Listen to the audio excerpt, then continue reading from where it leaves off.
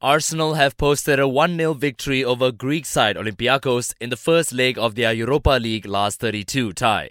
Alexander Lacazette scored what could prove to be a crucial away goal. Aubameyang. Saka. Across the face of goal, Arsenal post it! Alexander Lacazette, 10 minutes from time, and that could be so very, very precious. Elsewhere, Anthony Martial helped Man United earn an important away goal with Club Brugge following a 1-1 draw.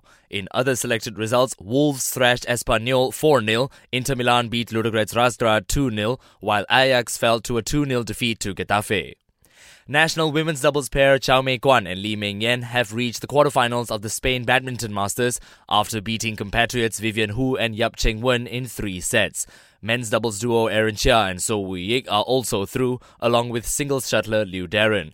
Go Soon Huat and Siobhan Lai progressed in the mixed doubles event earlier yesterday. And in tennis, Roger Federer has withdrawn from the French Open for the 4th time in 5 years after undergoing successful knee surgery. The 20-time Grand Slam champion is expected to recover in time for Wimbledon this June.